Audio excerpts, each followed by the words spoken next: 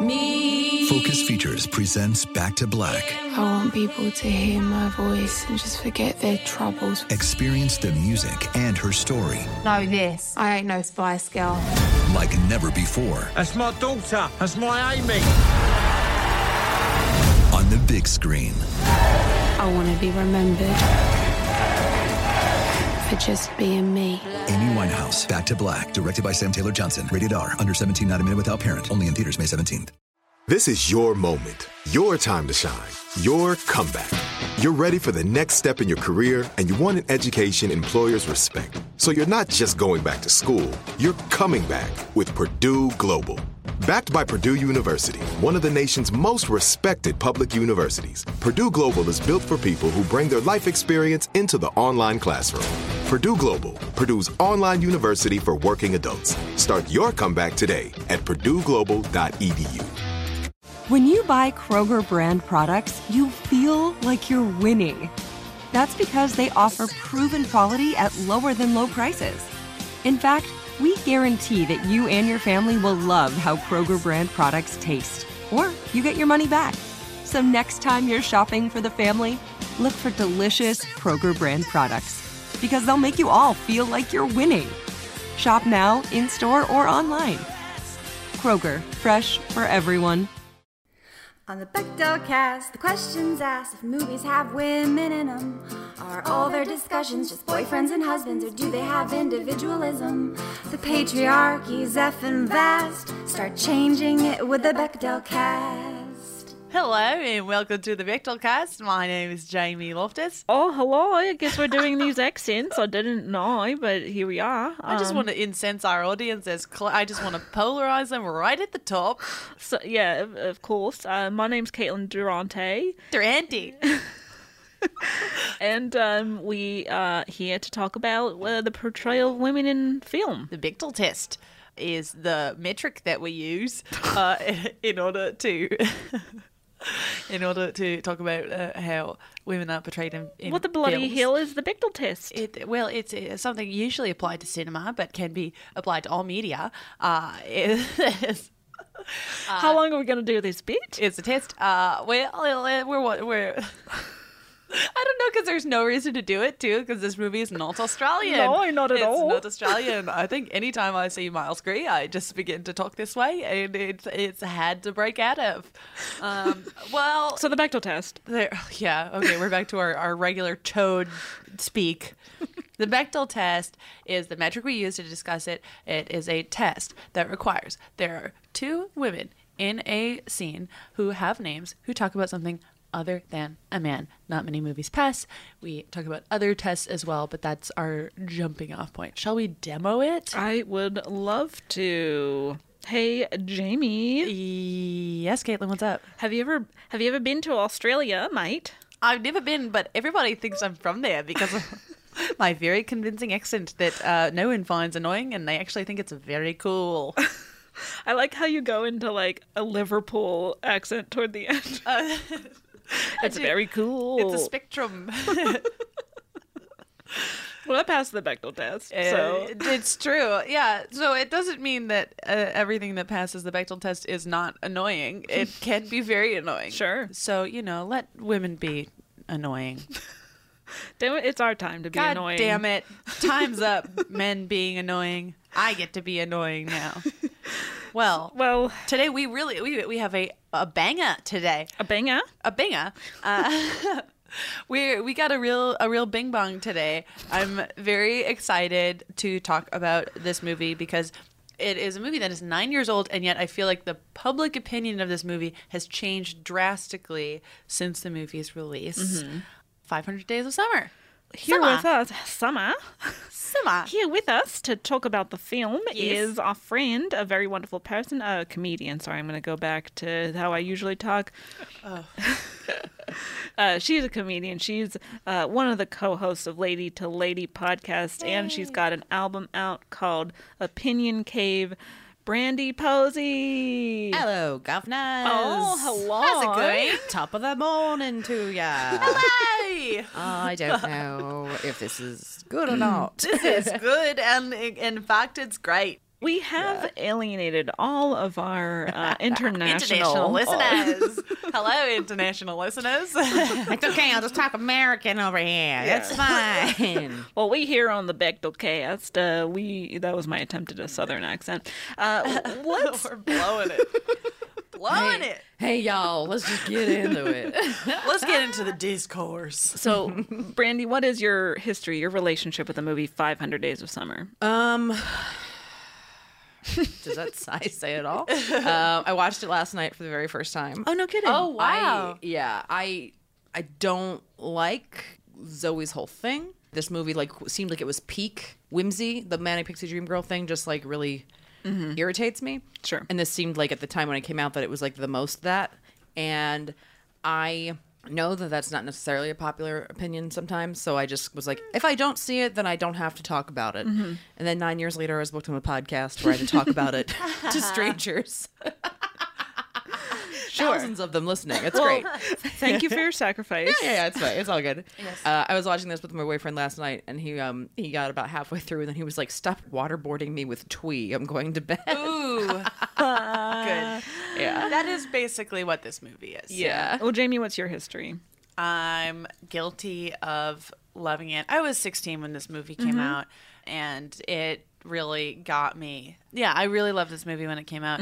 But I within a few years had turned on it, which is why I think that a lot of people had that experience of this movie when it came out. I was like, it's love, and this is what I want. And then I remember watching it, I think in college just a few years later, and being like, oh, this is kind of horse shit, you know? Yeah.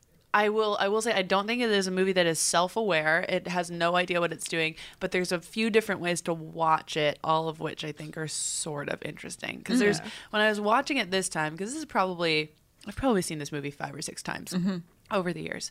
And every time I watch it, watching it from this perspective, knowing that the message is ultimately net negative kind of. Yeah. It's interesting to watch this movie as if it knows what it's doing. Because if it was a self-aware movie, it might be brilliant. Yeah. But it has no idea, and so it's dumb. Self-aware in terms of it knowing that it's Joseph Gordon-Levitt is the character. villain of the movie. Yes. Yeah. Which I don't think the movie has any clue, because I was reading about the production, and the guy who wrote it was like, I was going through a breakup, and I was at my heart, and me, very, very sensy boy bullshit. Oh yeah, this is a guy that has put holes in all of his hoodies for his fingers. His thumbs go through all his thumbs. Ugh, fuck off. My thummies. Where even Joseph Gordon-Levitt now recognizes. I mean, and Joseph Gordon-Levitt, I don't know that he's done anything wrong. I do find him annoying. That's whatever. I'm here for Joseph Gordon. I am a fan of his. I grew up watching Third Rock from the Sun a lot, so I liked him from an early age. And yeah, I don't know. I just, I'm not going to join his fan club or anything like that, but I enjoy him. This is going to sound contradictory of me, but Joseph Gordon-Levitt is a bit in your face about how very woke he is, and that's just a quality in men I find annoying. Yeah. Not harmful, but annoying. Oh, for sure. I tweeted about this movie last night because I was just furious watching it. And I had off leash. And here's the thing. If you say that you don't like 500 Days of Summer, several woke men will explain to you the movie as if you just don't understand what it's really about. Hey, women aren't objects. They're people who can think for themselves, honey. Oh my king. And several guys did that to me last night. Gee So I'm whiz. still what I'll say for Joseph Gordon-Levitt is as early as 2012 he declared himself the villain of the movie. So it is interesting where he and Zooey Deschanel have both spoken of this movie in retrospect and pretty close to it coming out as that wasn't a good story or not as good as everyone thought it was in 2009. Well, and I could see reading that script and being like, oh, the intent is that my character is a villain, but it's just executed really poorly. But I also don't think that was the intent of the thing in the first place. I don't think so either. I think they were like, it made me want that movie though. Yeah. I would like a movie where the sensy indie boy is punished by the narrative. for sure. Well, it's funny because this movie aspires to be Garden State, Which is what a horrible goal. Can you imagine? What That's end? your goal to be like, I just want to be Garden State. I'm striving for BRAF. Oh my God. Well, whenever we get around to Natalie November or whatever time we do Portman Month. July was really the funniest phrase ever. I don't know why it was. But yeah, I loved this movie when it came out and turned on it within a few years. Yeah, same thing happened with me. I saw it pretty shortly after it came out, really enjoyed it, thought it was, a subversive example of like the rom-com genre that I had come to hate. Which is crazy because it subverts nothing. No. But that was what people thought when it came out. Yeah, well, I was not as, aware of things back then. So, and then I think probably only saw it once or twice between then and now. And now that I've rewatched it, it's a whole new world. Yeah. So, shall I do the recap of the story? The recap of the film? Are you going to start with the opening where there's just like several lines of text? Sure, yeah. A great place to start. So the author's note that happens over black before we see any even images. In Courier font, grow up. Yeah. Where we can assume the screenwriter, the director, whoever's story this is, says, "The following is a work of fiction. Any resemblance to persons living or dead is purely coincidental." Next frame. Especially you, Jenny Beckman. Next frame. Bitch. So, right Swish, away. and we're swishing. Yeah. I mean, Start with a 3-pointer. I stood up in my house and was like, oh, cool. So this is the movie. I would love to watch you watch this movie. I was just punching a pillow the entire Brandie's time. very upset. Yeah, so just in case you weren't sure how this movie views women, it thinks they're all bitches, basically. Bitches, skanks, and whores. All three words are used pretty... Uppity super skank is invoked. Ugh, God, I mean, this was like the late aughts where it was, and, all of history, but when it was... the sniveling loser was getting fucked for some reason, but it was just as misogynist as the jock. And it was just like, well, what? What's the difference here? Right. So we meet Tom, Joseph Gordon-Levitt's character, and we meet Summer Finn, Zooey Deschanel's character. Twee. And so Tom is our protagonist. He loves love. He's a Sensi boy, and he is like on the lookout for the one. Something about him just is like he totally has called someone like, we're like Jack and Sally, he has that like Hot Topic adjacent vibe of like, I've never said this to anyone before, but you're kind of the Sally to my Jack. I'm like, I'm gonna kill myself. Yes. No, he for sure has like a mix of just songs that are about two names. You know what I mean? He's just like, okay, these are gonna be us. Cool. Awesome. This man made a sex playlist in 2007, has not updated it to this day. He's like, what do you think about Beach House? Like, that's like, he's gonna finger you to a Beach House album. He's done it 1,000,000 times, and then he'll yell at you later. I hate him. Sorry. Can I get mad that you're not getting off during Usher? That's what we Okay, so Tom and Summer meet at work, and the movie follows their relationship in which they are either together or not. Basically, him having feelings for her over the course of 500 days. And the movie tells the story out of chronological order. What does they think it is? Pulp Fiction? Ever heard of non-linear narrative? Kind of a cool thing this movie does. I think that sometimes when movies go non-linear, it is to mask that it is a boring movie. Yeah, almost always. It's like, oh, put it in sequence. This movie fucking sucks. Yep. Yeah, absolutely. Like, oh, but the past is happening now? Wait. It's like shitty time travel. It started good and then it got bad. Like, I feel like the out of order adds almost nothing to this movie. Yeah. That's just a note. Yeah, I would tend to agree. Yeah. So we see their relationship unfold and their breakup unfold over the course of the movie. Again, it's taking place not necessarily in chronological order.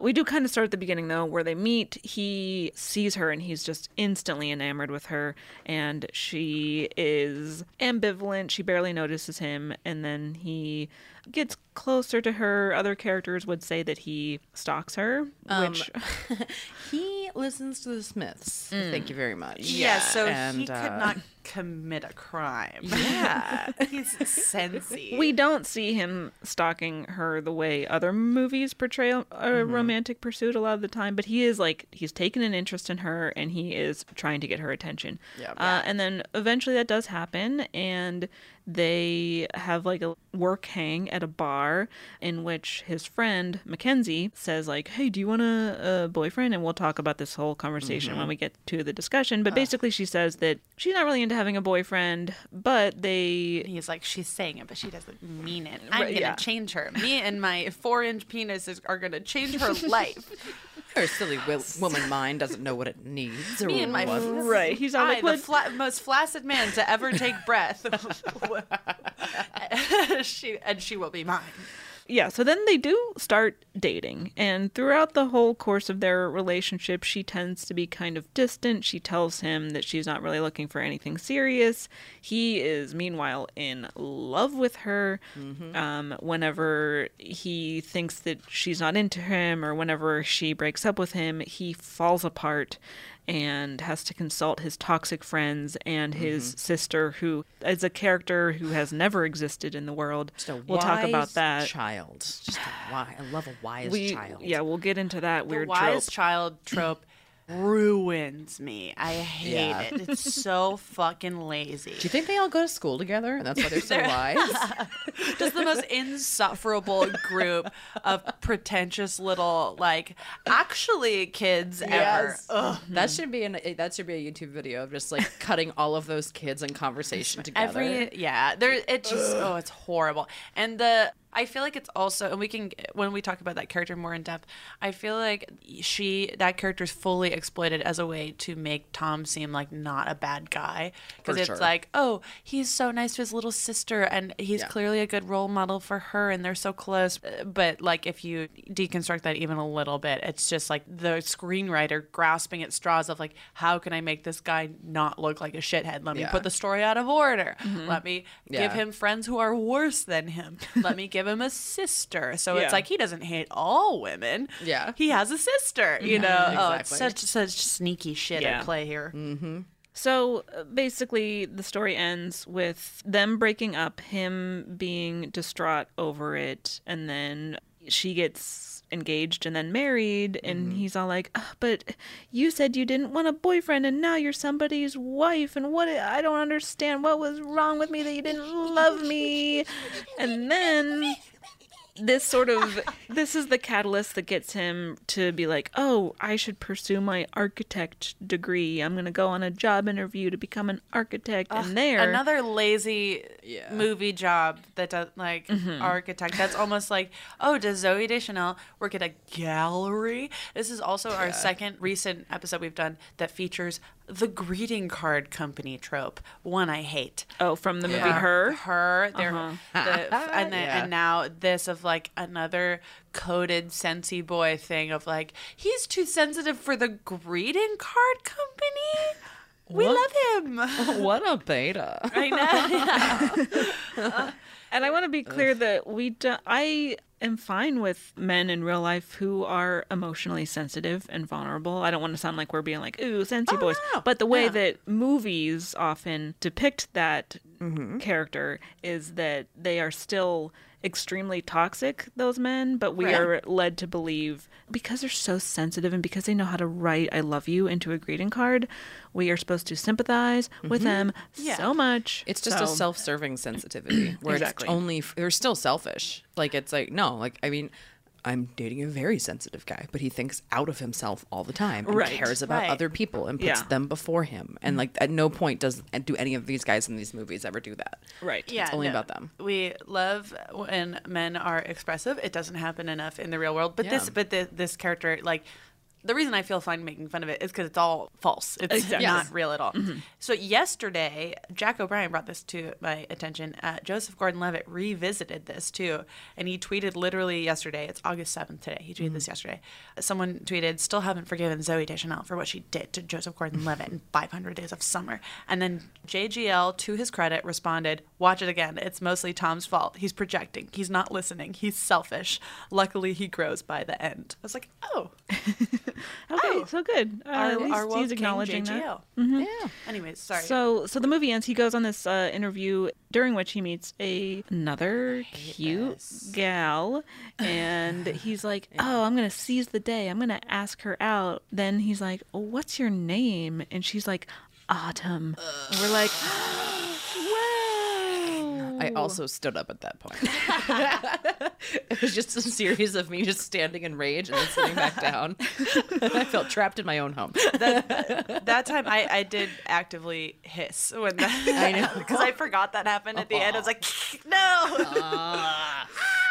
So does that mean whenever they break up, he meets a girl named Winter? Like, what are we meant to believe here? He's going to end up with a solstice. That's what he's going to end up with. He's like, I need something more whimsical than summer, please. So that is the story. We've already kind of touched on some of the tropes that we see from different characters, some of the problems that the movie just slaps us in the face with. Well, I suppose a good place to begin shall we start? Is the way that a lot of the characters use language to disparage women, to disparage queer people, other marginalized groups of people. Yep. Like, so for example, whenever Tom's sister, whose name is Rachel, comes over, this is the very beginning of the movie, she comes over to console Tom after his breakup with Summer. His friends are there as well, and they're all like, "Oh, maybe she's just in a bad mood. Maybe she's hormonal." His sister's like, "PMS, maybe." That was crazy. So bad. I was like, oh, God, it's just her hormones. Don't worry. Right. Her having agency in making a choice to not be in a relationship anymore that she didn't want to be in, that's her having PMS. Yeah. Can we just sign up for 1 second? Yeah. This movie also takes place in Los Angeles, but it does not feel like Los Angeles. It desperately wanted to be in New York, but they couldn't do it in New York. Couldn't afford it. So they were just downtown the entire time. Because when the little girl comes over, Rachel's sister, she's just like, it's speeding over on a bike, and then she takes off her helmet and goes inside. And I was like, literally no one in LA wears helmets. What are we? Yeah. And there's a scene where it's like pouring rain. Yeah. And it's supposed to be this like emotional thing where like she shows up in the rain, she's drenched, and it's like it rains in LA once a year. Yeah. You get 1 week, we get 1 week a year and it rains, and then it doesn't rain the rest of the time. I just felt gaslit at every moment of this movie, especially in the setting of it, where I was just like, I know what Los Angeles is, and this does not feel like we're in Los Angeles. It took me a while to realize that the sister is Chloe Grace Moretz. Yeah. Too. So, man, not an auspicious beginning. No. But thankfully she graduated to better material like the Louis C.K. movie. She's in that one. Oh, he is daddy. Oh, yes. In that one. So there's, God, I mean, should we start with Tom or Summer? I don't know. It's hard because Summer isn't a person. Right. I would argue we know very little about Summer, and we know a lot about a construction of Summer that isn't an actual person, which is something we can talk about right after the break. Yeah. So we'll take a quick break, and we'll be right back. Yes.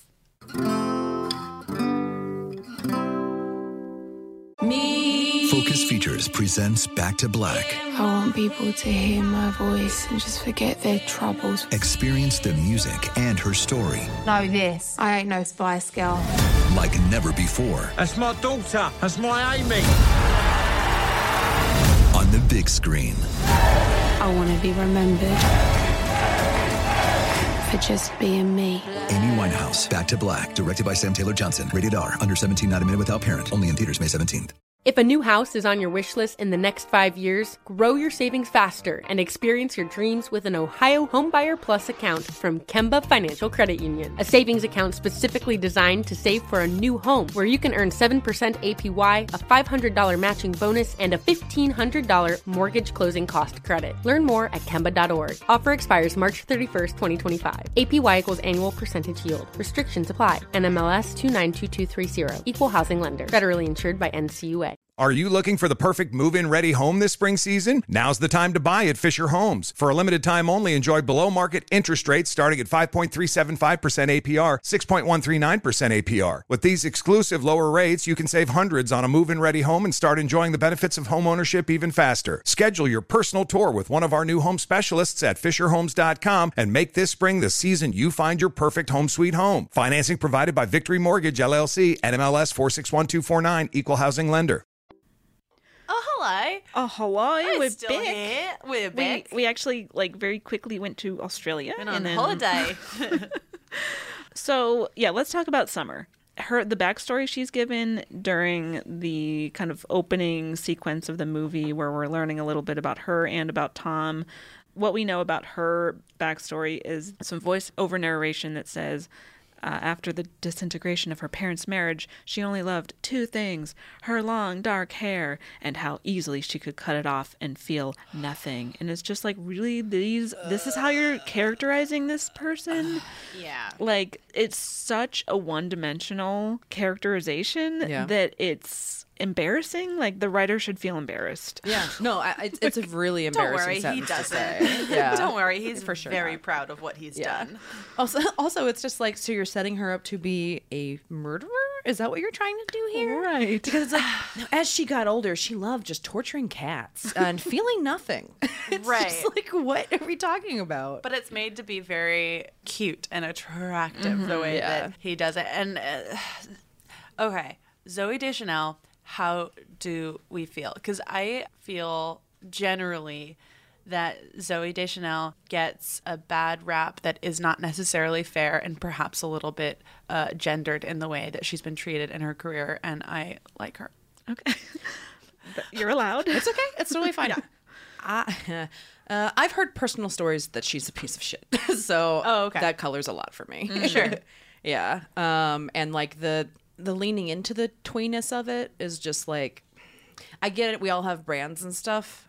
I just also, this movie was very hard to watch in 2018 with the world that's happening around us right now, because I was shouldn't you be rollerblading at a march or something? I feel like you should be doing something tween a space that matters of some kind. You should be phone banking in floaty pajamas or some shit. Right. Yeah.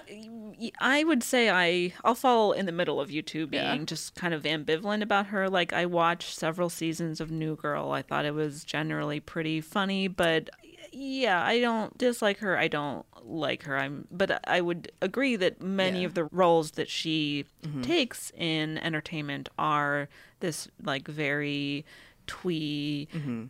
I don't even know if I would classify at least this role as a manic pixie dream girl type. It's more chill pixie dream girl. Yeah. But she dresses like her mom is the CEO of ModCloth. It's a whole... Well, and it's more the embrace of the thing is that stereotype is a sacred text of the incel nation, basically, the manic pixie dream girl. And for her to take on those roles without being but this is wrong and stupid all the time, to me is feels a little irresponsible. Sure. Yeah, I just feel generally, and I know nothing about this woman personally. Yeah. But I guess where I fall on it generally is I think if Man was doing the same thing that she does in that she takes the same role frequently, it's not a positive role. People come down harder on her and she is more reviled because woman. Right. No, I think that's definitely true. Yeah. So that's just something, I don't know. And this is something that I guess it's more warranted for her than, it was just this very popular hot take to have for a while of Anne Hathaway is a bitch.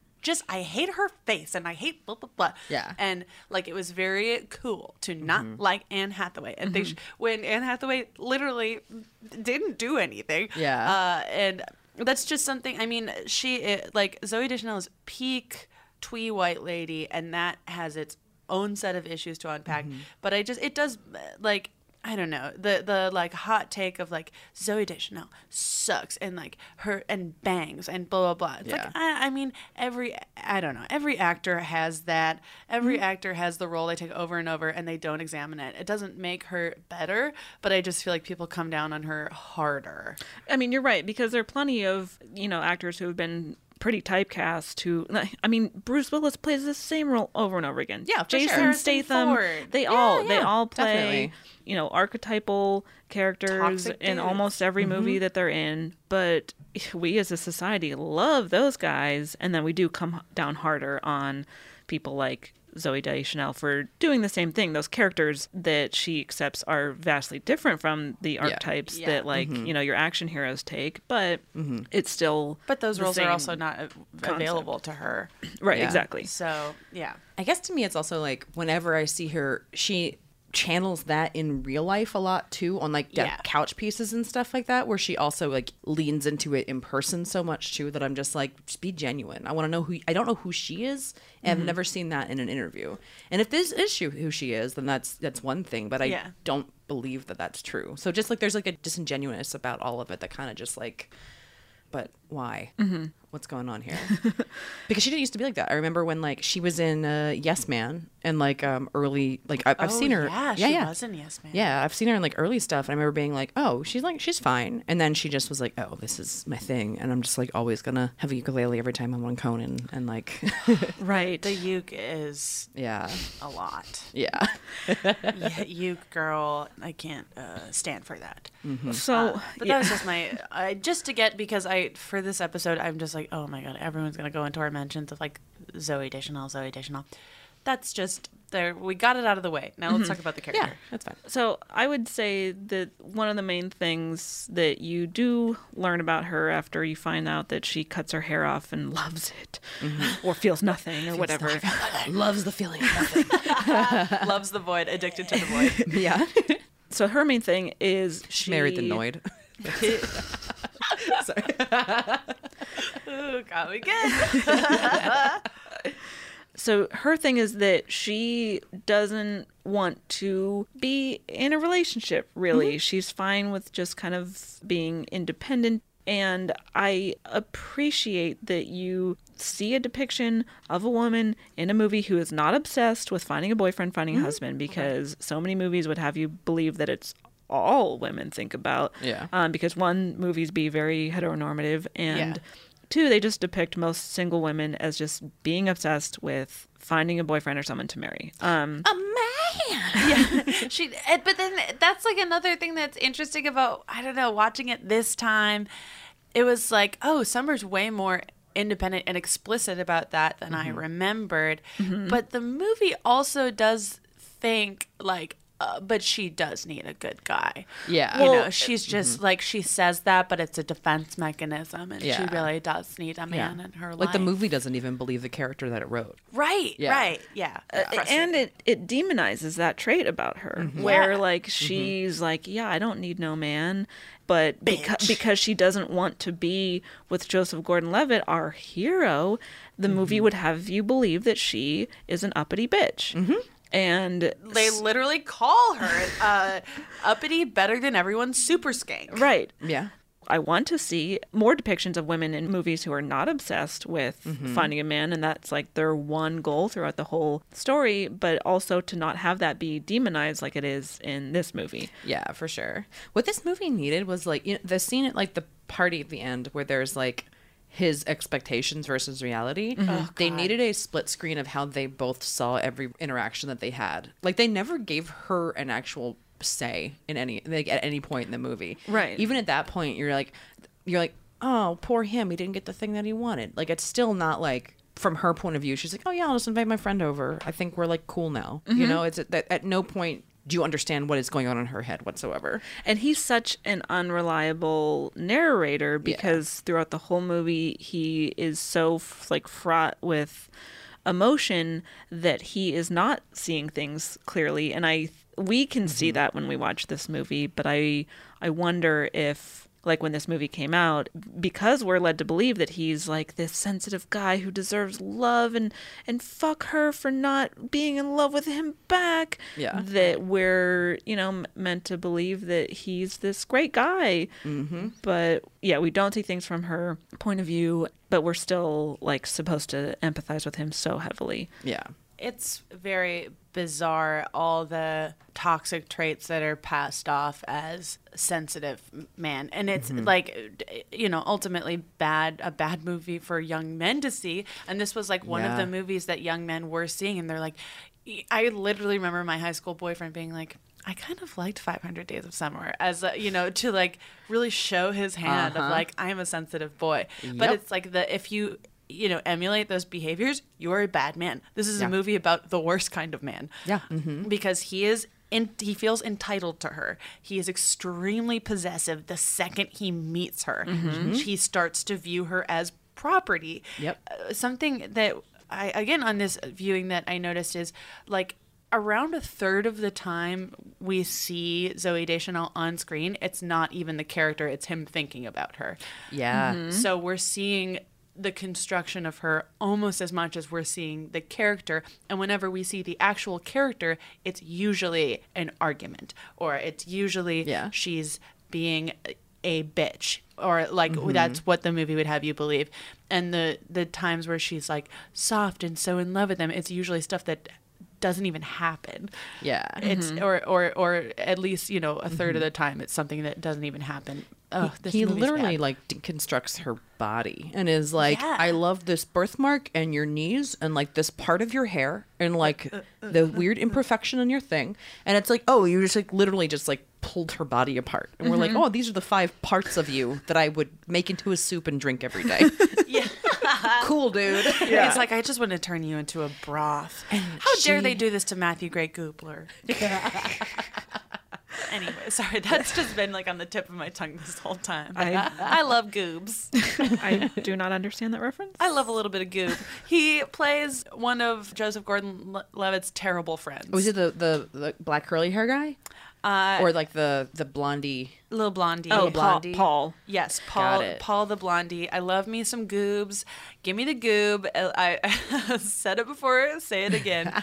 Give me the Goob. But his character is insufferable. His other friend Mackenzie's character is insufferable. Which, so I want to go to that conversation where Jeffrey Arendt.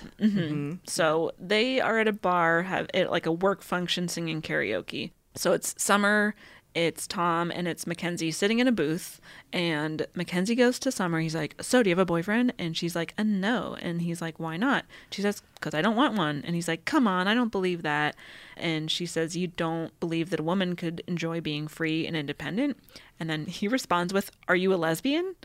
And she said, no, I'm not a lesbian. I just don't feel comfortable being anyone's girlfriend. I actually don't feel comfortable being anyone's anything. And then they talk a little bit more, and later on she says, I like being on my own. Relationships are messy. People's feelings get hurt. Who needs it? We're young. Might as well have some fun and do serious stuff later. And then Mackenzie says, holy shit, you're a dude. You're such a dude for saying that. So we can assume the movie thinks that wanting to be single and not wanting to be in a relationship is a guy thing. Yeah, it's a guy quality. She's so cool, she's a man. Right, exactly. I mean, that's like the guys gal trope thing that shows up all the time. Right. Of like, that's something to aspire to, of like, be devastatingly hot and have all these traditionally feminine qualities, but also act like a dude, but don't look like one. Right. Don't have feelings. Don't, Fine. Yeah. Just like be fucking cool. Just be fucking cool, but also be fucking hot. Yeah. Like be cool in the exact way that I want you to be cool. Like be completely aloof until like I desire you, and then be so into me, just like a dude. Right. It is. But she like I forgot how explicitly she states it. But again, it's like that. There are those good moments in the movie that seem like almost like it's a mistake. Yeah. And then it's later weaponized against her as like, she is a dude, and like Joseph Gordon-Levitt. And it's also such a slippery slope for them to characterize Joseph Gordon-Levitt's desire for a relationship as feminine. Yeah. Because the way he is in a relationship is scary and weird. And God, there's that scene where, do you remember the scene where they're in the elevator and he asks her like how her weekend was, and she's like a little dodgy, doesn't seem to really want to talk to him. She's like, it was good. Yeah. And then immediately he gets so mad. Yeah. He's like, she's not good enough for me. Anyways, she's a bitch, blah, blah, blah, blah, blah. She's fucking somebody. She's fucking somebody all weekend. And it's like, oh my God. He calls her a skank again. Yeah. And so, God. There's a lot of, Eliza Skinner made this point on Twitter, so I don't want to like make, friend of the cast. Friend of the cast. She was saying how like, there are so many moments where she's just trying to be like, early on, where she's just like a woman trying to just navigate being polite to people in her office that he interprets as like one thing or another, where it's like the Smiths thing to her. She's probably like, oh yeah, we're in an elevator. Let me just say something. Oh yeah, I also like the Smiths. And he was just like, oh, it's on. Yeah. And it's like, how many times are you just like in a space with a guy and you're just like, yeah, hey, I'm going to make small talk for a second because it's weird to stand in silence with you. Right. And it's just like so much of her is just trying to like exist in a space. And then, he's interpreting it, which is why he's such an unreliable narrator and why it's a problem for the movie to be like, hey, look how great this guy is. Yeah. But so she's just like, I like the Smiths too. And then she like exits the elevator and you see him like visibly splooshing in his pants, being like, oh shit, she loves me and I love her. Oh God, yes. Morrissey's an asshole, and so am I. It's great. Of course you love Morrissey, you piece of shit. Literally peak Smiths fan. Yes, absolutely. Of course.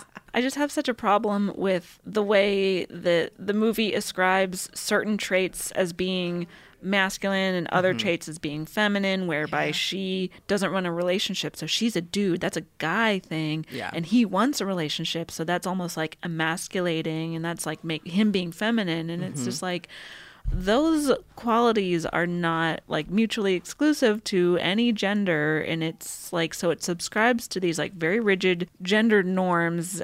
It's interesting because I feel like men and women have had very different reactions to this movie. Like, at least based on my Twitter conversations, it's been defended vehemently by guys. And like women, I think a lot of women, like, especially as you get older and you watch it as you get older, you're kind of just like, I know this guy. We've all like known this dude, and like the way that they're sneaky about like what a piece of shit they are. They like hide it until they show it, and you're just like, yeah, no, this is like something I've had to like dodge my life and had to look out for. Like, guys don't have these kind of warning signs to be looking out for in like women. Like so I think they're just like, oh. Yeah, like we're just watching two different movies because women are just like, well, yeah, no, this is like it's a warning manual for what not to go after. And men are just like, oh man, you can't have it all. I think that a lot of people use this movie as a manual, but for very different things. Absolutely. Where guys are like, oh, this is, like they view Joseph Gordon-Levitt, like you're saying, as like scorned. Yeah. Mistreated. The scene where he's like, I say we're a couple, god damn it. And you're just like, no, is that where he runs down the staircase and he's like, no, you go ahead. And there's two women in the hallway. And it was like, screaming. You're an angry piece of shit. And then that scene is followed with her showing up at his door, drenched from the rain. Yeah. And she's like, LA rain. Yep. Right. She's like, I'm sorry, I shouldn't have gotten mad at you, because this all happens after he punches a guy at a bar because he threatens his masculinity. Yep. So there's that scene where a guy comes up, tries to hit on Summer. She's very clear about saying, I'm not interested. Yeah. I'm flattered, but I have no interest. Please go over there and leave us alone. Yeah, she handled it. Yeah, it was done. Yeah, and the guy's all like, really, this guy is your boyfriend? And then Joseph Gordon-Levitt stands up and punches him in the face and then gets punched back. Yeah. And she is very mad at him, understandably so. Right. Well, and he punches that guy because he's not her boyfriend. He punches him because he can't punch her. Like, to me, it's like that whole scene is just him being like, I'm not even the thing that you think I am. And then fuck you, Summer, for not letting me be the thing. Because it's like, he also earlier could have been like, hey, back off, dude. And then just like there were moments that he could have also like backed her up, and he never backed her up. The only time that he got mad is when like he was called a boyfriend and he's not a boyfriend. Well, he only cares about her as it pertains to him. Yeah. Outside of that, he has no interest in her. Yeah. Right. And on that note, we're going to take a quick break. Everyone just take a lap. Take a lap.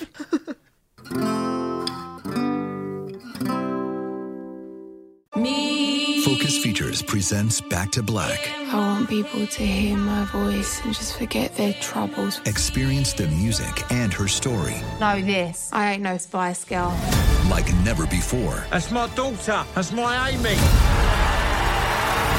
on the big screen. I want to be remembered for just being me. Amy Winehouse, Back to Black, directed by Sam Taylor Johnson. Rated R, under 17, not a minute without parent. Only in theaters May 17th.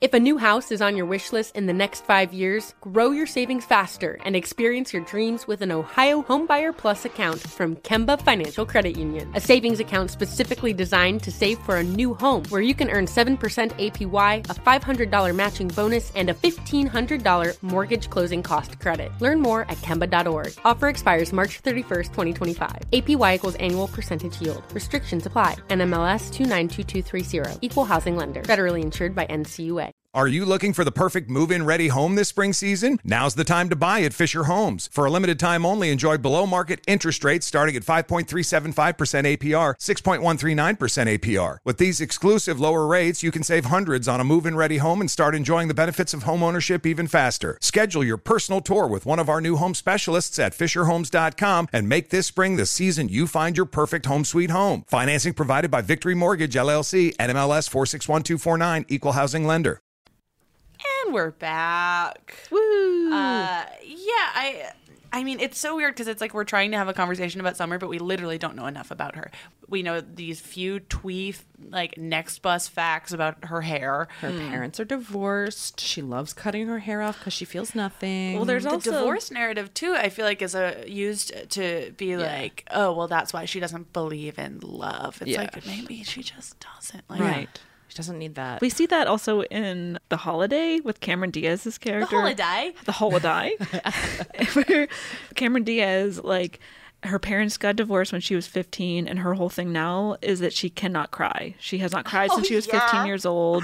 God. Because she's so damaged from her parents being divorced 20 years ago. Directly to hell. Oh my God. But yeah. So we see. So yeah, we understand, I guess, why she's so emotionally damaged, and it's because her parents split up when she was younger.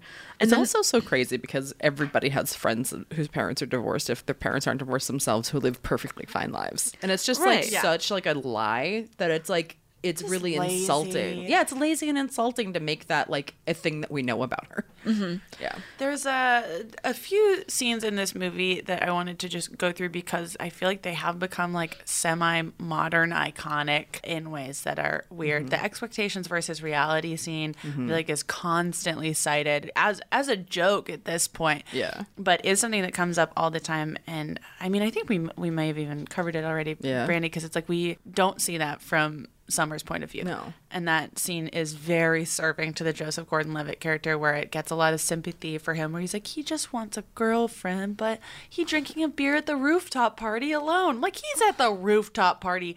Another scene that I loved the first time I saw it was the dance scene after he has sex with her. Oh, yeah. Yeah, which rung to me this time sinister. Yeah.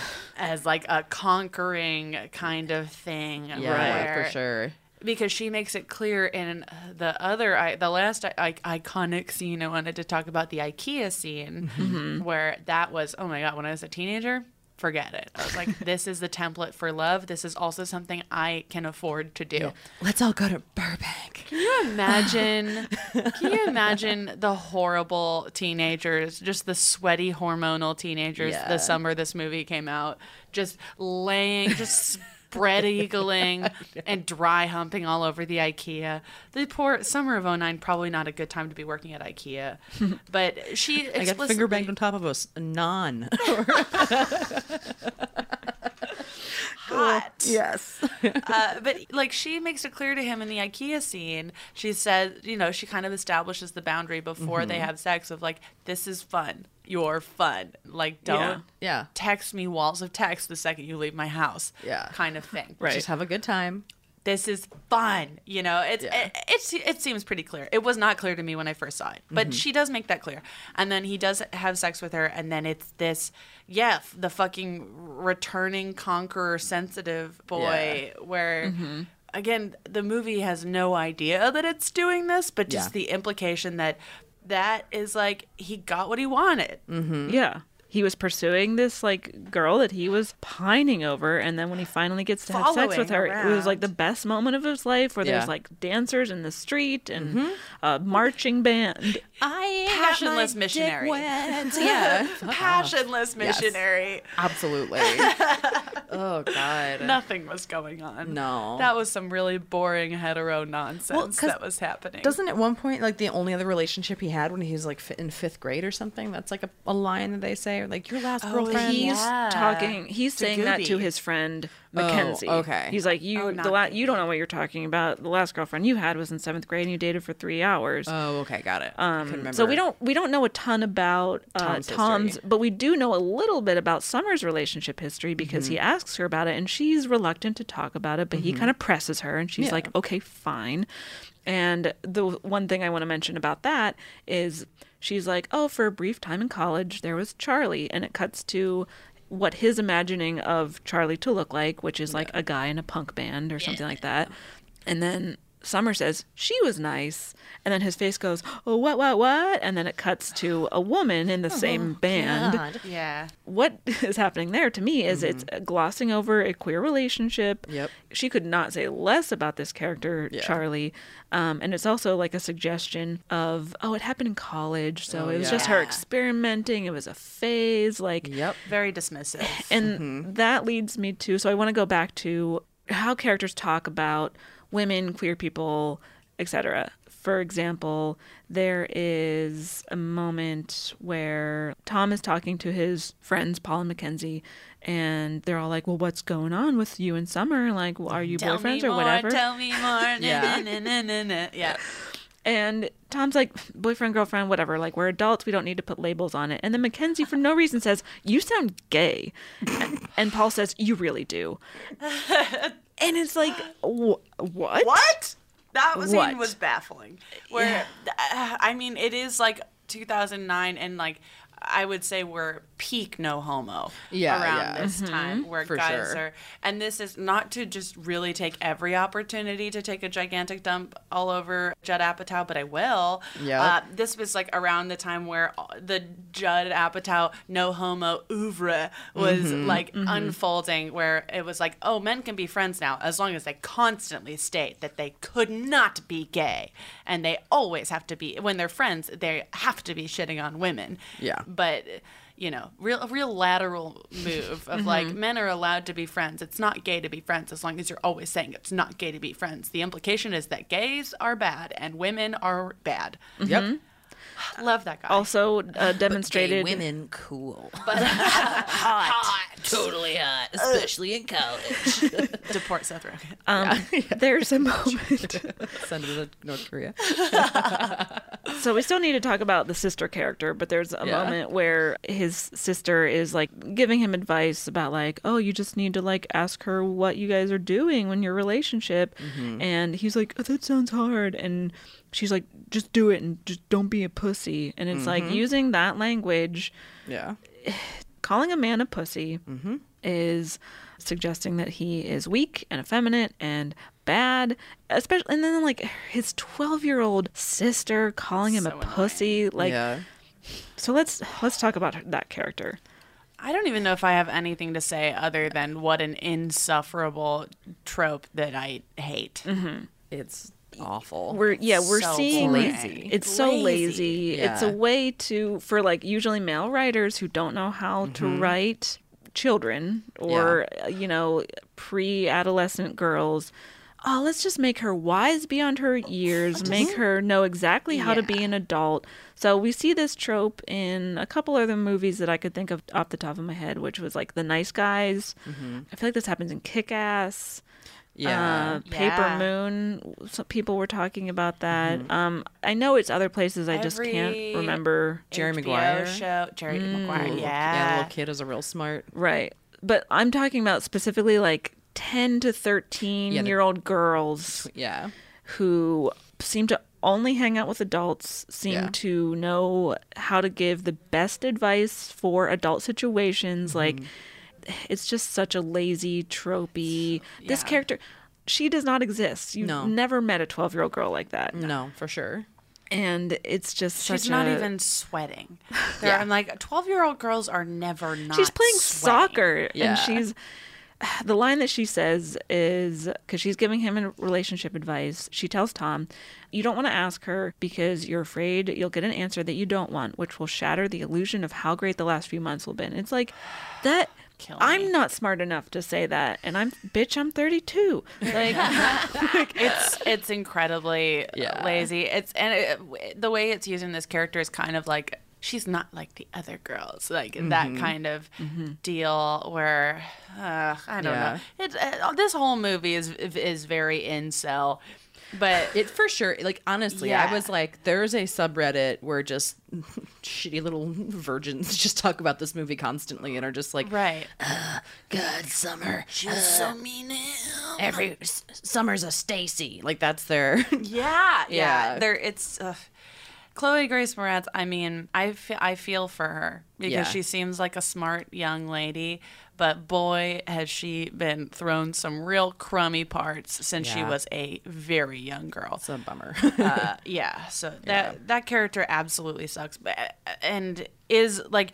and is used to say mean things about women, is sold out by the male screenwriter to be like, well, if a girl says that women are bitches, then it's like his little get out of jail free card. Yeah, he's like, it's too mean coming from his grown ass adult male friends, so I guess we'll just have the little girl say it instead. And that's her whole purpose, is just to be like another bro. And then the other tool I feel like he uses is like, when the movie came out, it is... the narrative does a lot to mask what a shitty guy Tom is, but another way they accomplish that is by giving him shittier friends. Yeah. Where Absolutely. they're like, well, he's the best one out of them. Yeah. So, of course, she should settle for him. We haven't met a man who's better than him. Yeah. But he's awful. He just happens to be the most... nice passing guy in this movie, where everyone else is just straight up. They just, which is almost more admirable. It's like, at least I know who you are. Where Tom, God, the whole thing where he's sketching out the skyline. I'm like, do you know that architects build one building at a time? What the fuck are you doing? Yeah, this isn't how you're an architect. Idiot. This is not how to be an architect. You're just painting your drawing skylines. It's just being an architect. I was like, is his dream to build 12 buildings? He just wants to build Los Angeles? That's his dream? Those buildings are already done. I just want to sketch. It's done. Yes, it's finished. I just want to sketch the most boring postcards. I think he's moving from greeting cards to postcards. And this scene where he's like, this is bullshit. And, when he's like lashing out at work, he's like, love is actually more complicated than a card. And it's like, wow, hot take, you fucking genius. What a fucking narc loser. He's basically a cop. I hate him. Yeah. Tom is definitely a cop. Abolish Tom. Abolish Tom.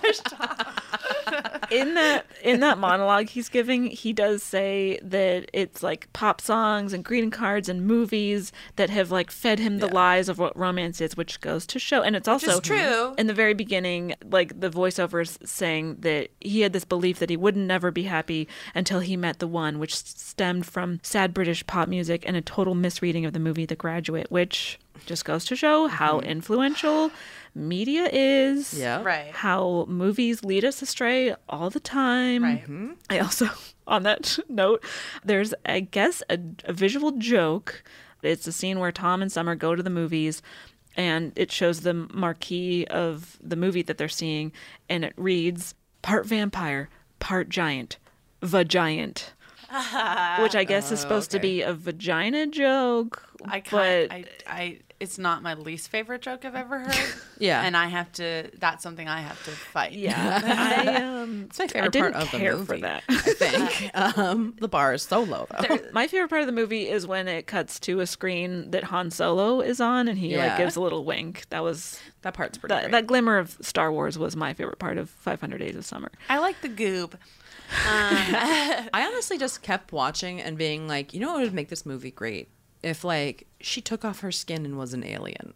At one point, I just kept being like, what would make me like this? And I was like, oh, if, like, all of her, like, I don't want a relationship is because she's from Mars. Well, at one point, whenever Tom is on the date with this other girl, and I want to talk about that scene. Oh, yeah. But he's all like, I can only come to two conclusions. She's either just an emotionless, stupid bitch, or she's a robot. And that would have been, like, if she had just, like, turned out to be a Terminator. Just powers Go down at for home. it. Yes. That's a great. I love that. Yeah, make that turn in the movie. I was like, where's that third act? Where she's just like, and then she fights Mothra. Great, done. I was reading, I was just sort of going through some of the stuff that's been written about, because a lot of people's viewing of this movie has changed over the years, rightfully so. I found an interesting post from, I don't know what her full name is. Her name is Jen, and she wrote a really wonderful, comprehensive piece about this. And she names, because the conversation around this movie is a very manic pixie dream girl, and that's true, and that's present in a lot of movies, but she names the Joseph Gordon-Levitt character depressive entitled fantasy lad, DEFL, and I really liked that. Yeah, because that's absolutely what he is. The entitlement is something that just never hit with me the first time I saw it, but it's so... You know, that line, I love how she makes me feel, you know, like he doesn't love her at all. And just that it's such a common thing in relationships coming from the man, especially just in my personal experience of like someone just having an idea of you and then getting to know you makes them angry. Yeah. Which is horrible. And that's exactly what happens in this movie. The better he gets to know her, the less he likes her because he doesn't actually like her. Right. He wants a specific thing and has found the correct vessel to project onto. But also, how could he like her? Because we know nothing about her. Like, nothing about her personality is really established. There's a moment toward the beginning, there's more voiceover narration where the voiceover says, there's only two kinds of people in the world. There's women and there's men, which that fails to acknowledge that gender is a spectrum and that there are many people who... 2009. Come on. What about all the people who do not fall within that gender binary? Anyway, and then it goes on to say that Summer Finn was a woman. Whenever she worked at an ice cream parlor, everyone went to it. And whenever she tries to rent an apartment, everyone gives her a discount and like all this stuff where I recently learned about the Mary Sue trope. And I was curious to see what you guys thought about whether or not she falls into that trope. If you're not familiar, Mary Sue's, and it's kind of hard to classify because a lot of people kind of interpret it different ways. But from what I gather, a Mary Sue is a trope female character in which she is essentially perfect. She has no real discernible flaws.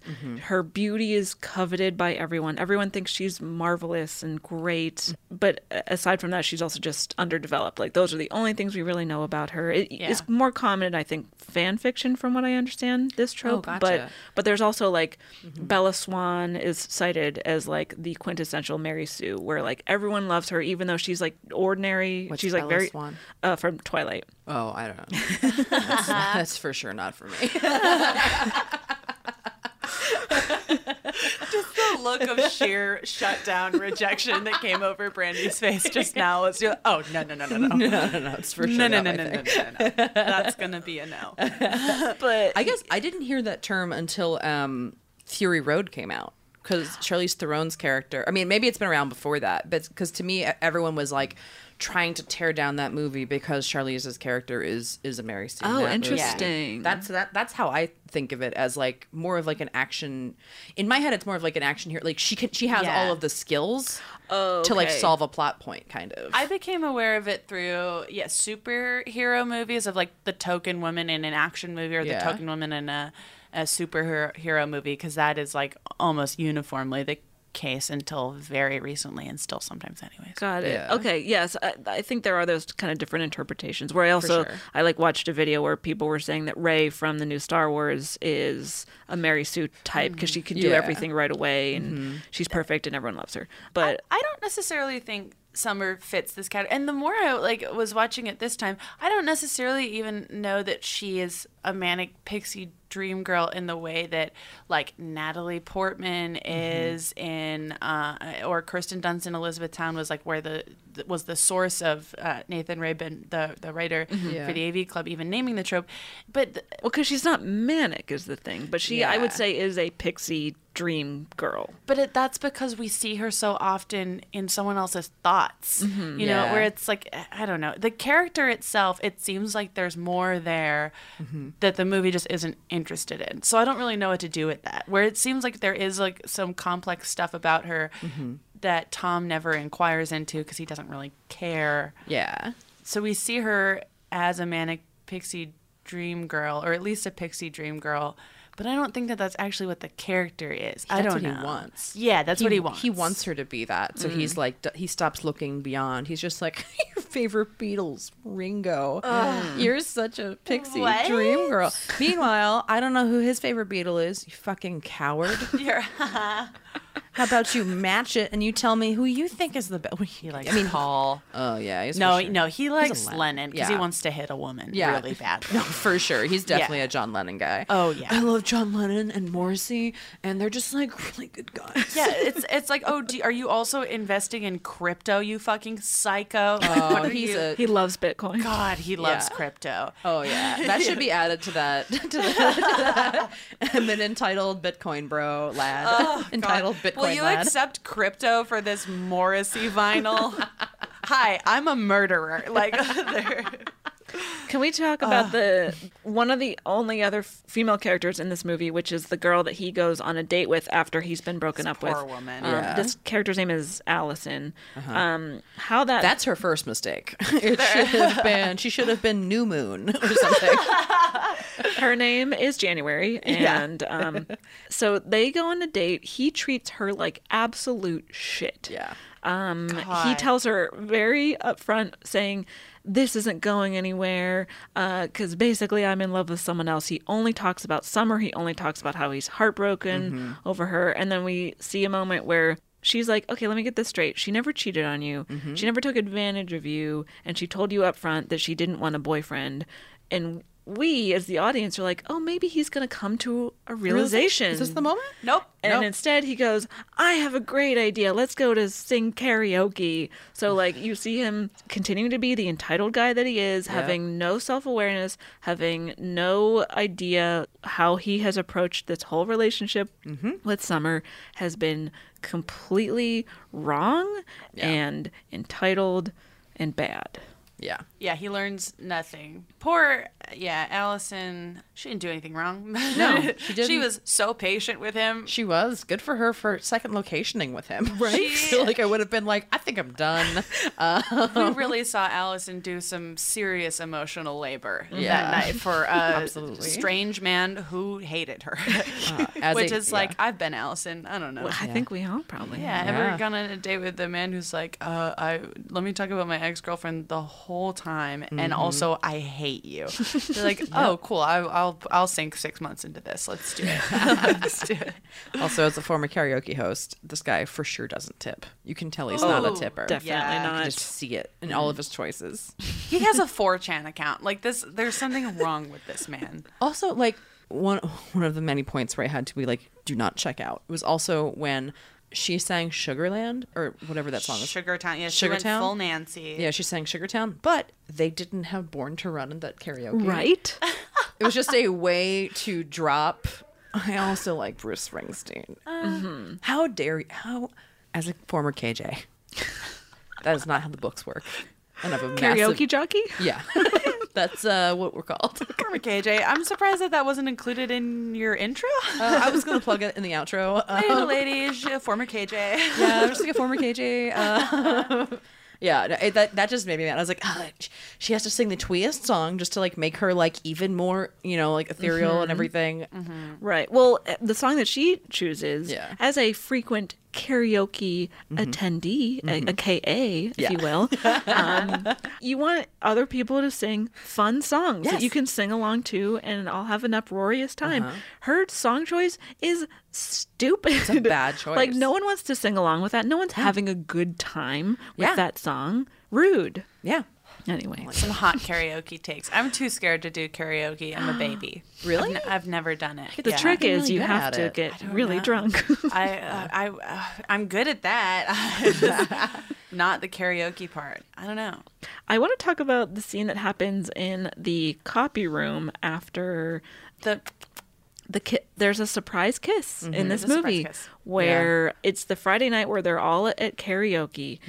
His drunk friend Mackenzie is like, he likes you. He is the 4chan account guy. For sure. He's on 8chan now. He for sure is.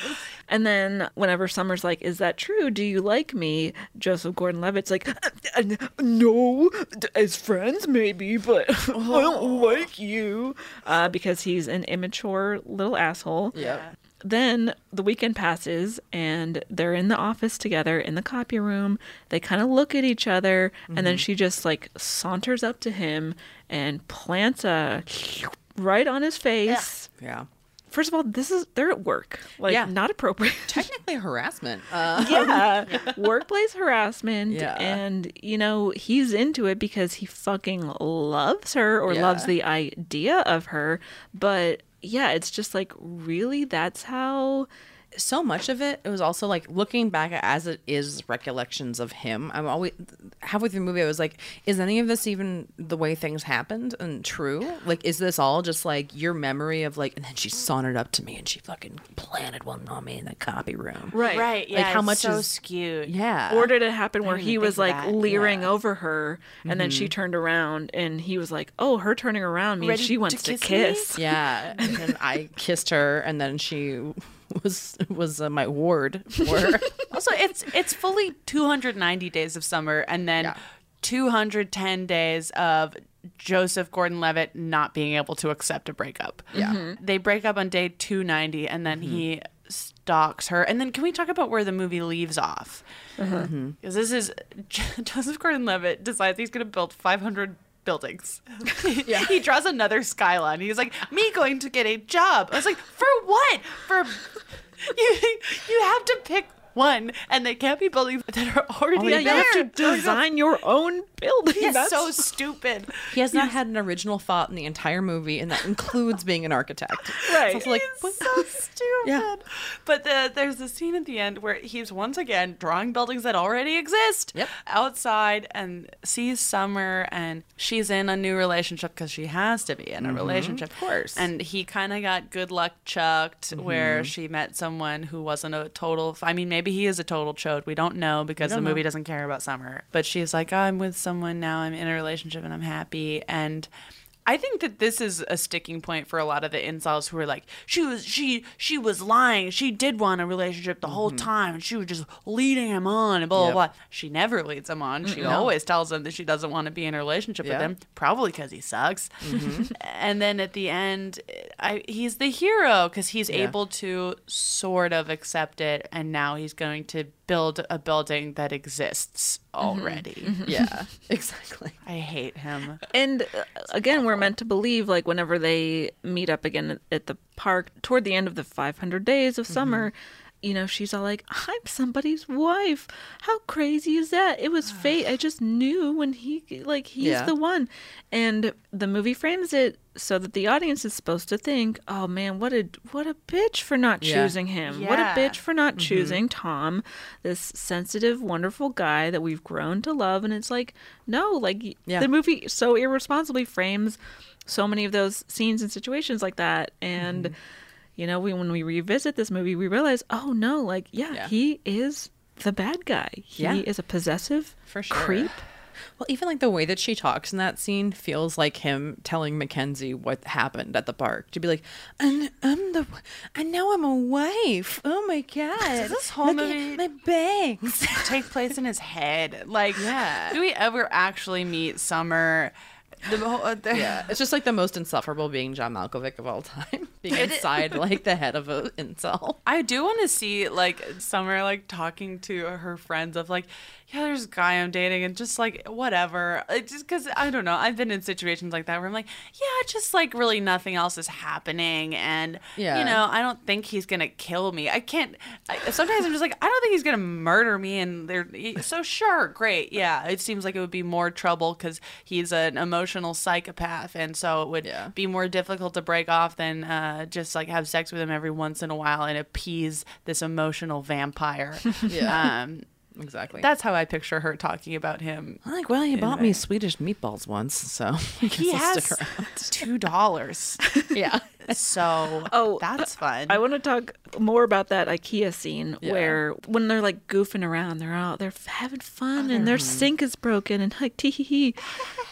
They're lying on a bed at one point, and then he like looks up and he's like, Summer, I don't know how to tell you this, but there's a Chinese family in our bathroom. And then it cuts to this family and they're all like, and then they walk away. And it's just another example of how the white straight characters in this movie talk disparagingly about marginalized people, where it's like, one, how do you know they're Chinese specifically? Yeah. Two, like that's played for a joke, as in like, ooh, what's this ethnic family doing here, ruining our perfect white hetero moment? Yeah, exactly. And why would they want to look at a bedroom? Right, exactly. Why would they be in a Swedish blonde store? Yeah. And this movie is painfully Caucasian. Oh, yeah. God. Yvette Nicole Brown is in it for a second. Yes, and her talents are way underused because I love her. I think she's very funny. Yeah, she's great. And then there's a moment in the park where they're screaming penis over and over again. Yeah. And then people are like, why are they screaming penis? And they're like, it's okay, we have Tourette's. And it's like, no, okay, you're making fun of a disability now. Yeah. Cool. There's another moment when they're also, like, you're not in 10th grade. Like, you know what I mean? I hate, like, they're like in their late 20s. Yeah, if you can vote, you can't play the penis game anymore. I'm sorry, you're done. I love that limitation. Yes. I remember after that where boys were doing that again at school, and I listen, I'm a grown adult, and I have been since I was 13 years old. I do not play the penis game. Yeah. Wow, brag. I guess that's all I have to say. Also, why's it gotta be the penis game? Why can't it be a vagina game? Vagina. Yes. Yeah. That feels but like I don't want to play that game out. No, I don't want to either. Grow up. I do want to go see the movie Vagiant. Yeah. What's it about? I don't know. I can't wait to do our episode on teeth. Oh, yes. That'll be a thrill. There's also a moment where Tom is on the phone with Mackenzie and he's like, are you coming to this wedding? And Mackenzie's like, I'm not going to go to that wedding. It's going to be old people. Because old people are gross. Old people also turned out to be code for black. Yeah. Oh, yeah. That wedding is very weird. I was like, what's happening? I don't know what to do with this information. Because they're basically the only two white people at like an all African American wedding. Yeah. Right. And I was like, what is this choice? Whose wedding was that?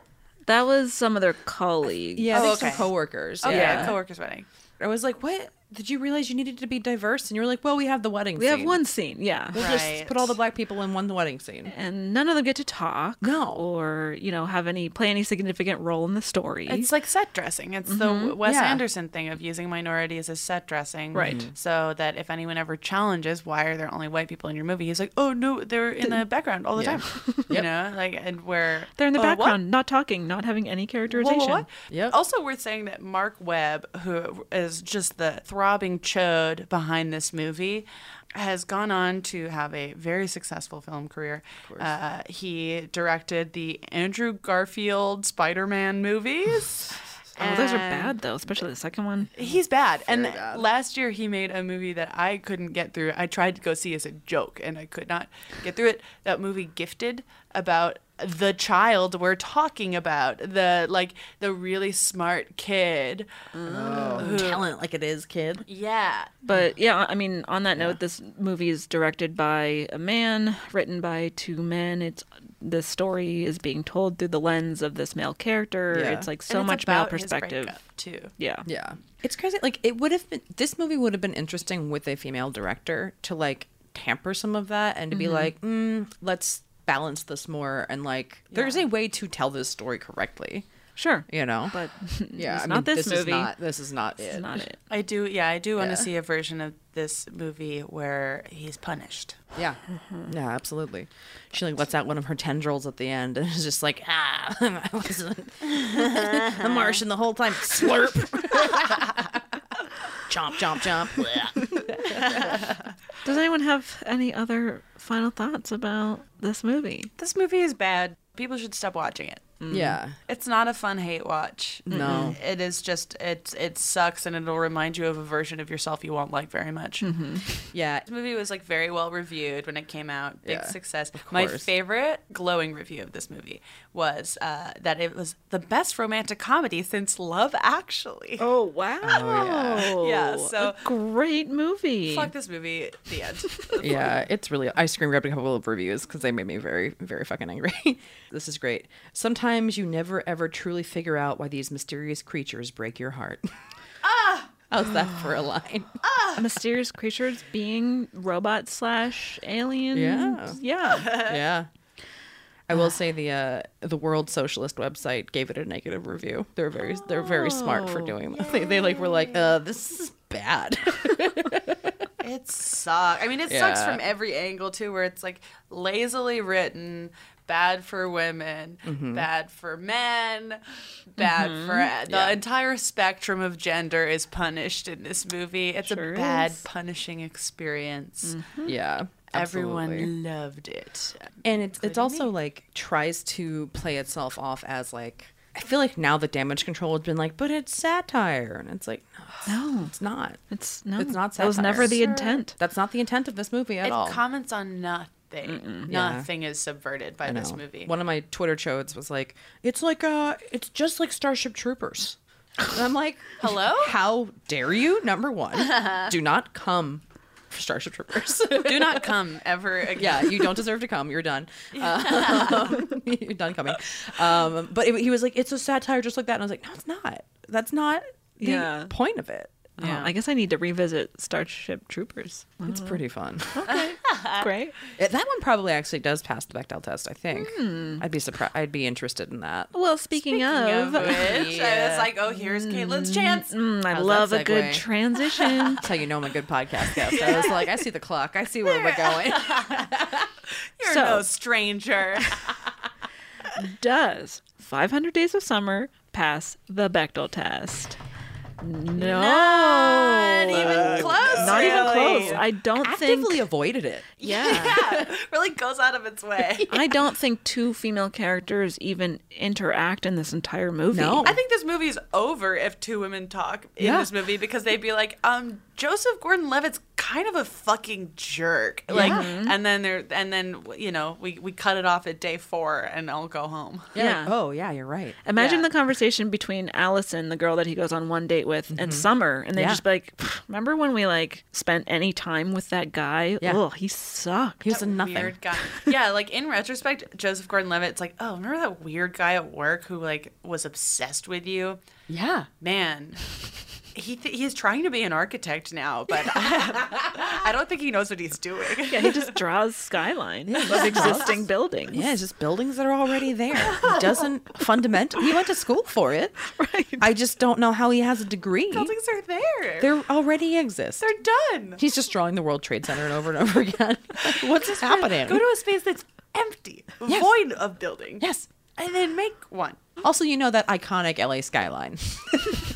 Right. So dumb. This movie does really want to take place in New York very badly. Very badly. Well, shall we rate the movie on our nipple scale? Yeah. So we rate the movie based on its portrayal of women, a 0 to 5 nipple rating scale.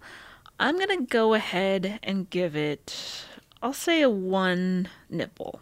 I'm giving it that many and not fewer because I do like that for a split second, if we just kind of ignore all the other context of the movie, we see representation of a woman who is not like marriage obsessed and not going gaga over, you know, trying to find a boyfriend. But because that trait of hers is demonized in this movie and made to seem like she's a bitch because she doesn't want to instantly marry Joseph Gordon-Levitt's character, that is one of the many problems of this movie. This movie is also extremely white, extremely hetero.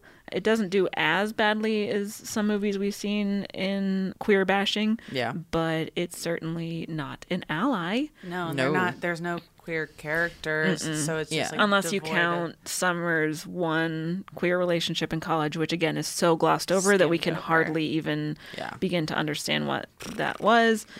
Yeah, and it's us supposed to be sympathizing with an extremely entitled, possessive guy who the movie would want you to think is this super sensitive, wonderful person, when in reality, he sucks.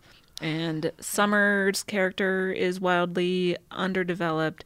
The sister character is that stupid trope, that really dumb trope that does not, no 12-year-old girls are like that. Nope. Yeah, there's just so many problems with it, and I give it one nipple, and that nipple belongs to, I guess, Allison, the girl that he goes on one date with and treats like shit. Because she deserves more, and she was like the one rational female character that we see. Yeah, exactly. I'm giving this movie no nipples at all. I would give it negative if I could. I stand for Zooey Deschanel in that I find her to be more sympathetic than and whatever. Already went through that. But I think seeing this movie as a teenager had a negative effect on my life. And I resent that. It affected, for sure, my behaviors around boys. It affected how I would allow myself to be treated. And like, where it's like you see a movie where, and this is, I mean, this movie is not the sole source of this, but just like, because I was the exact right age to get all the wrong messages from this movie when it came out. And so was everyone I went to school with. Yeah, I mean, it affected the way I viewed myself. It affected the way I assigned value in a relationship. Yeah, I think that it did nothing good for anyone. And it did make Joseph Gordon-Levitt a huge star. And then he went on to play the role a million times, and no one ever gave him trouble about it. Anyways, this movie fucking sucks, and I have no nipples to give. Hell yeah. I will give it also 0 nipples. Or like, I had a breast reduction a few years ago. I'll give it the leavings of my old boobs. You get a couple of pieces. Your scraps, the remnants. You get my tit scraps. There you go. That's all you deserve, because you should be confronted with something that is real at some point. So that's what you get. The only way that you should be allowed to watch this movie is with a woman in your 30s sitting next to you with a remote control that they can pause and then hit you with the newspaper if you agree with something that just happened. It's the only way that you can watch this movie. Everyone, see if Brandie will agree to watch this movie with you. Venmo her $1 million and maybe she'll consider it. No. I would love to watch you watch this movie. It's really... I was just angrily petting my dog last night. Just like, you just became a therapy animal. Yeah, this movie is garbage. It's done. I wash my hands of it. Yeah.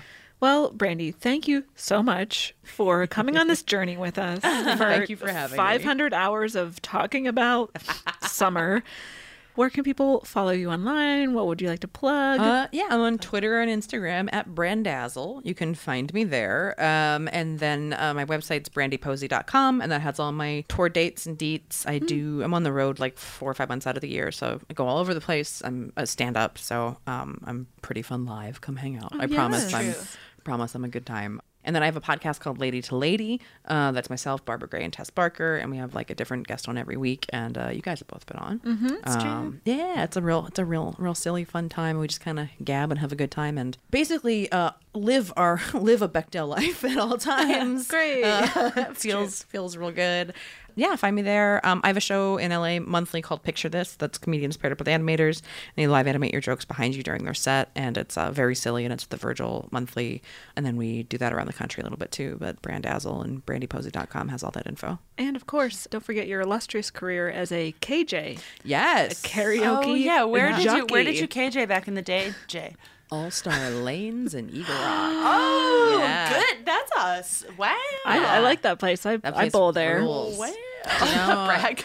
Yeah, I bowl. It's Yeah, I a bowl. bowling alley, dive bar, karaoke lounge, Chinese restaurant. It's It rules. really great. You can follow us, the Bechtelcast, on Twitter, Instagram, Facebook at Bechtelcast. You can subscribe to our Matreon. It's $5 a month, and you get 2 bonus episodes every single month. It's August, so that means on the Matreon this month, we've got the episode everyone's been asking for, Doubt. We have Doubt, and then we'll also have Hackers, because Caitlin's being very patient with me this month.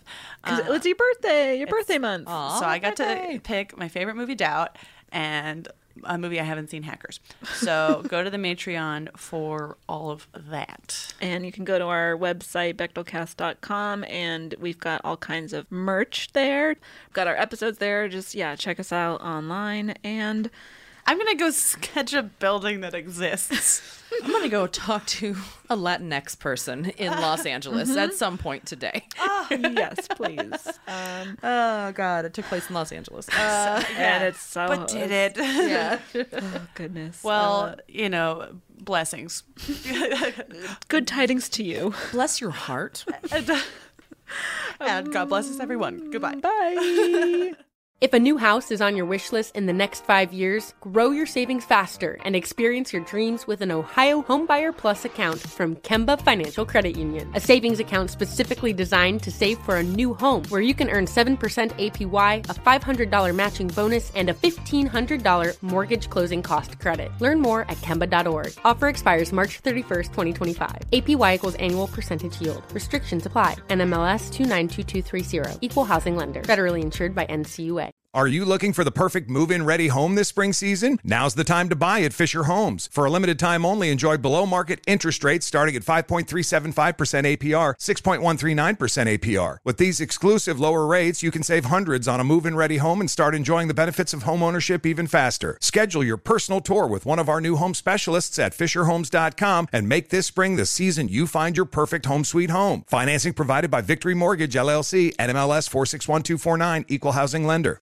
I'm late for a very important date. Time is running out to score adult theme park tickets at child prices from Undercover Tourist. This summer, make your Walt Disney World vacation more affordable than ever. Escape into a place where magic has the power to transport you into stunning worlds and your favorite stories for less. Buy from Undercover Tourist, an authorized seller, and link to official Walt Disney World apps so you can add on Genie Plus and Lightning Lane upgrades easy. Book your adult theme park tickets at child prices with Undercover Tourist now and save. UndercoverTourist.com.